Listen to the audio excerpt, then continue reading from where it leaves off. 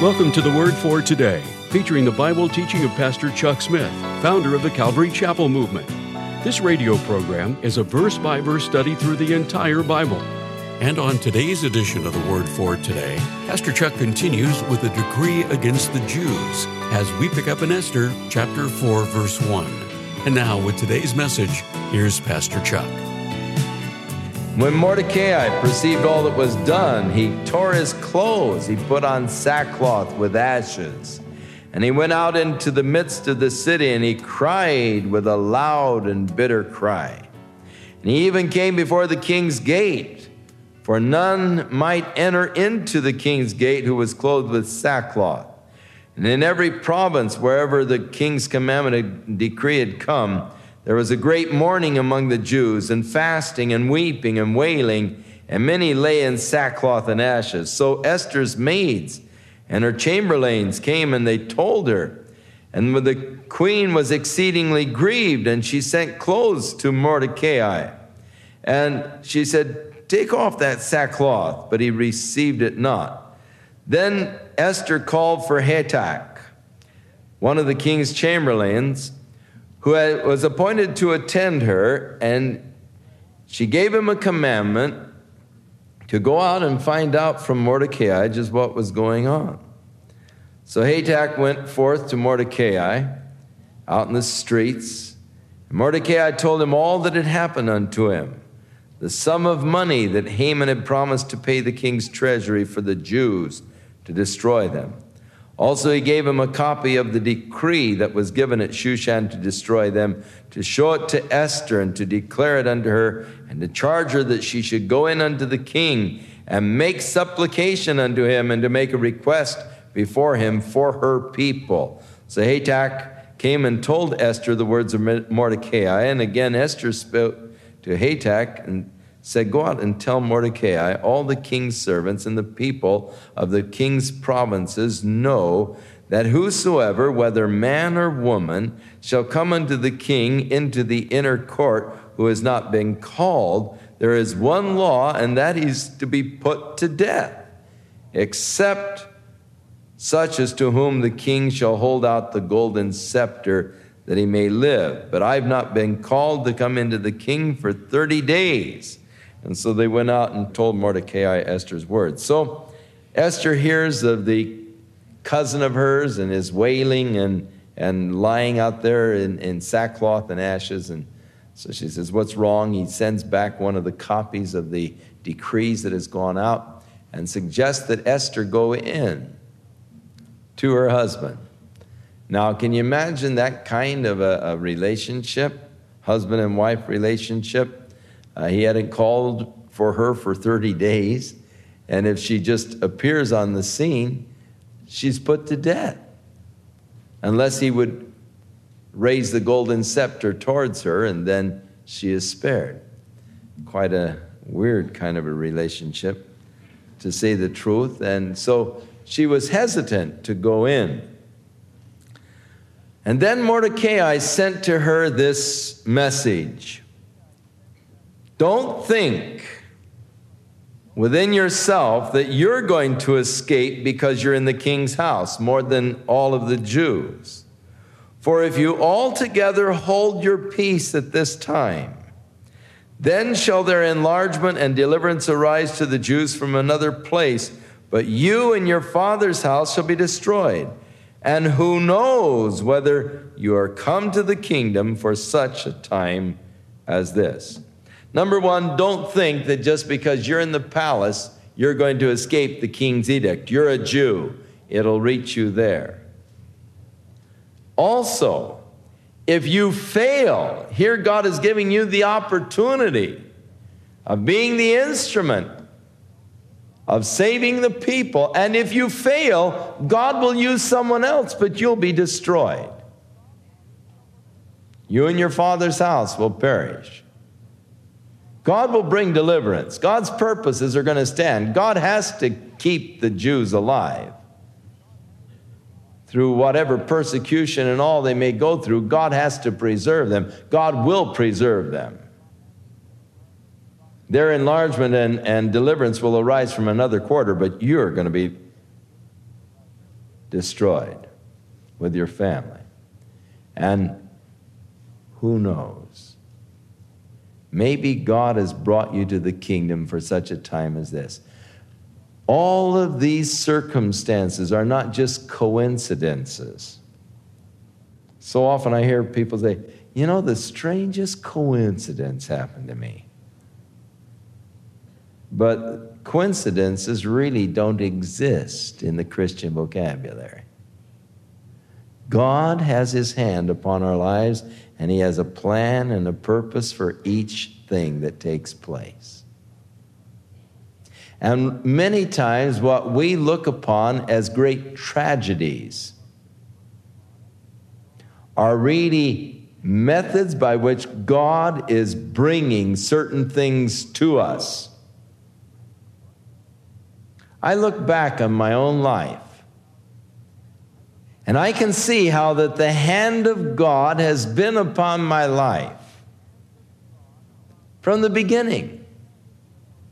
Now, I must confess there were many times in my life that I thought I was pretty well forsaken by God. I thought that God had forgotten me completely. I was certain that God wasn't interested in me or my welfare. And I have had some very discouraging experiences, difficult times. I've gone through a lot of hardships. And yet, as I look back on them now, I can see that God was using each one of those experiences for a definite plan and a purpose as he was preparing me and as he was leading my path into that which he had in mind for me from the beginning. And that all of those disappointing experiences, all of those years of struggle in the ministry, all the years of hardship, all the years of just skimping to get by, trying to survive, were all a part of God's plan to prepare me for the work he had in mind for me to do. Number one, he allowed me 17 years of failure in the ministry to thoroughly condition my mind to the fact that I could do nothing, so that when God did begin to work, I wouldn't try to take credit for what God was doing. And after 17 years of my best efforts, my best years, young, innovative, energetic, dark wavy hair. God let it all go. Let me get over the hill. And then he began to work, so that I am wise enough to recognize the difference between my work and God's work. And I can look back at the 17 years of ministry and show you my work, my best work, and it ended in failure. And I can look now at God's work and stand with the next guy just overwhelmed and amazed at what God can do. But it was all necessary, because I had a lot of self-confidence. I had a lot of ideas. I had a lot of innovations, and God had to let me sort of waste them in 17 years of trying until I gave up. And now it's so beautiful, because it's God's work, and I don't have to worry about it. I don't have to stay awake nights and pound the pillow and plan and what are we going to do and how are we going to do it and all. It's God's work.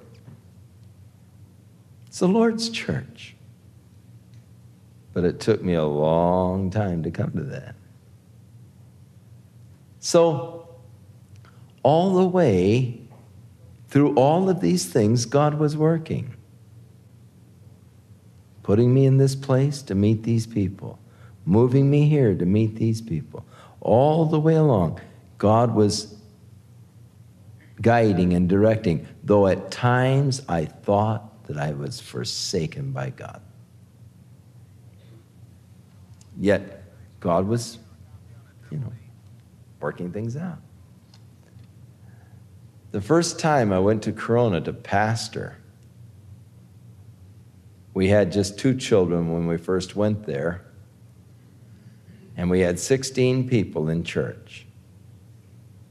I gave it 2 of my best years, working hard, knocking on doors, doing everything I could, and after 2 years, we had 17 people in church. Our son Jeff was born in that period of time. Oh, that was a hard place in the ministry. And I really felt rejected by God. I ended up there resigning from the ministry. And then a gracious bishop talked me into trying again. But God's hand was in it. You see, while I was there, I met people, though they never did come to my church. I met people who later on became a very important part of my being freed from denominational ties. For people that I met while I was there who never did attend my church while I pastored there. Years later, when I got discouraged and just quit the ministry again, they said, "Why don't you come out and start a Bible class in our home in Corona?" And so I went out and started a Bible class in their home, which grew into a church.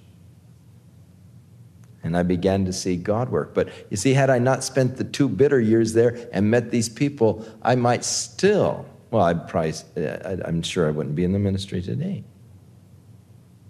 Because I had it. But God's hand, I can see it all the way along. And he was working, even as God is working in your life. And you may tonight feel like, oh, how could God be in this mess? But yet God is working out his purpose, and who knows but what God hasn't brought you into the kingdom, and that just right around the corner, you're going to begin to see God's work after all of your futile efforts and all your struggles. When you finally turn it over to God, you give God a chance to work. You see, that was my problem. I was so stubborn, I was going to do it. I knew I could do it. And I kept trying. And I didn't turn it over to God for years. But oh, what a joy now that I've finally learned to turn it over to God. And if you'll just learn to turn it over, you can find God's work in a very special way. Who knows what God wants to do? Who knows what God has in mind for you? Who knows the plans of God for your life? So Esther said, "Gather together all of the Jews in the city. Fast and pray for me, and I will go in unto the king. And if I perish, I perish." That's a commitment. That's a complete commitment. That's the kind of commitment that God wants from your life. Lord, all the way. If I perish, I perish. But Lord, I'll do it. I'll go for it. And so Mordecai went his way and did according to all that Esther had commanded him. Now it came to pass on the third day that Esther put on her royal apparel, and she stood in the inner court of the king's house. And the king was sitting on his royal throne in the royal house. And it was so, when the king saw Esther the queen standing in the court, that she obtained favor in his sight. And the king held out to Esther the golden scepter that was in his hand. So Esther drew near and touched the top of the scepter. No doubt some kind of a protocol or ceremony. Then the king said to her, "What do you want, Queen Esther? What is your request? It shall be given to you to the half of the kingdom." And Esther answered, "If it seems good to the king, let the king and Haman come this day to a banquet that I've prepared for him." And the king said, "Cause Haman to make haste, that he may do as Esther hath said." So the king and Haman came to the banquet that Esther had prepared. And the king said unto Esther at the banquet of wine, "What is your petition? It shall be granted to you. What is your request? Even to the half of the kingdom it will be performed." Then answered Esther and said, "My petition and my request is, if I have found favor in the sight of the king, and if it please the king to grant my petition and to perform my request, let the king and Haman come to the banquet that I shall prepare for them tomorrow, as the king hath said."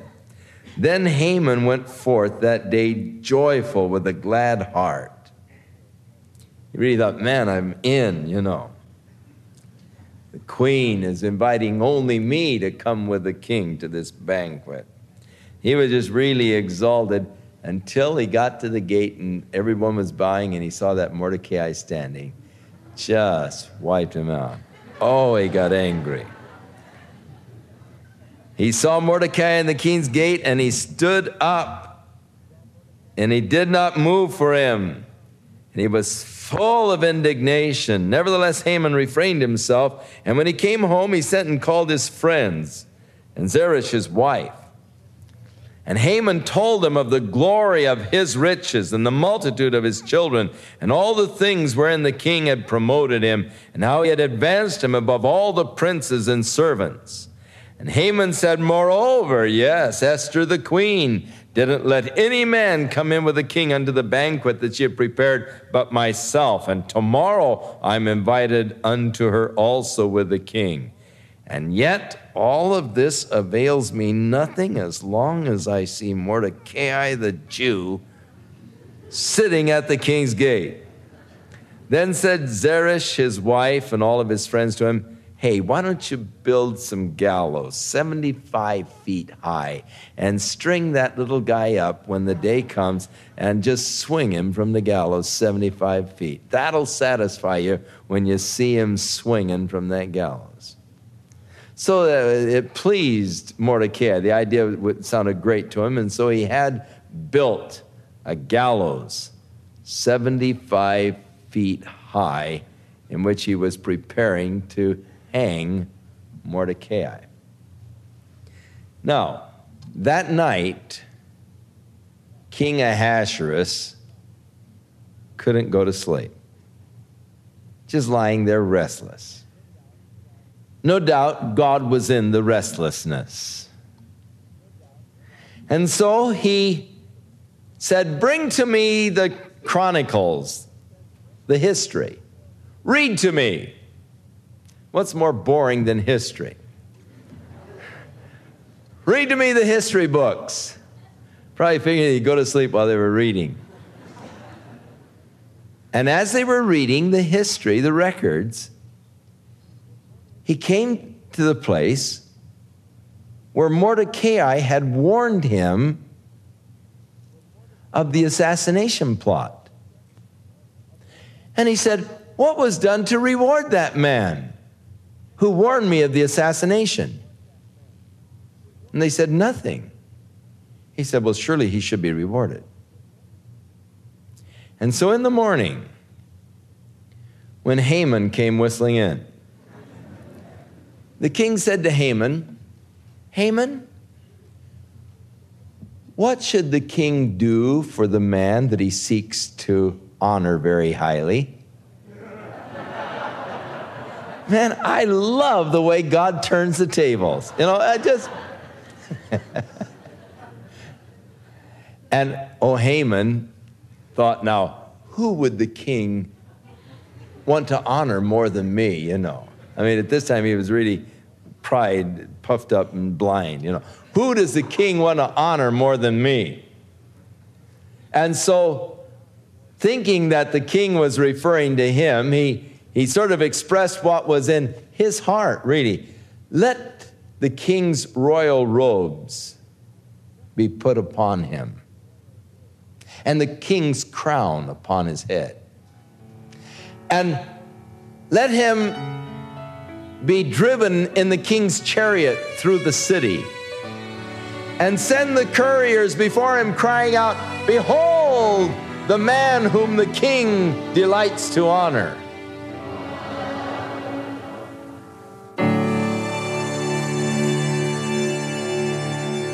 We'll return with more of our verse-by-verse Bible study in the book of Esther on our next broadcast, as Pastor Chuck continues to teach through the Bible, and we do hope you'll make plans to join us. But right now, if you'd like to order a copy of today's message, simply order Esther 4-6 when visiting thewordfortoday.org. And while you're there, be sure to browse the many additional biblical resources by Pastor Chuck. You can also subscribe to the Word for Today podcast or sign up for our email subscription. Once again, that's thewordfortoday.org. For those of you wishing to call, our toll-free number is 1-800-272-WORD, and our office hours are Monday through Friday, 8 a.m. to 5 p.m. Pacific Time. Again, that's 1-800-272-9673. If you prefer to write, our mailing address is The Word for Today, P.O. Box 8000, Costa Mesa, California, 92628. And now, on behalf of the Word for Today, we'd like to thank all of you who share in supporting this ministry with your prayers and financial support. And be sure to join us again next time as Pastor Chuck continues his verse-by-verse study through the Bible. That's right here on the next edition of The Word for Today. And now, once again, here's Pastor Chuck.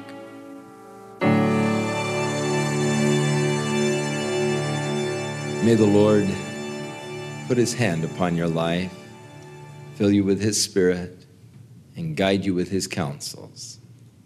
May you be strengthened in your walk with him.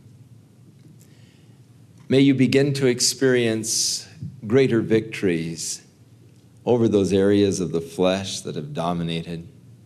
And may you begin to experience more and more the power of God's Spirit within your life, giving victory. May the Lord be with you, and may the Lord keep you in his love during the time that we were absent from each other. And may you just grow in your knowledge of him and in your fellowship. In Jesus' name.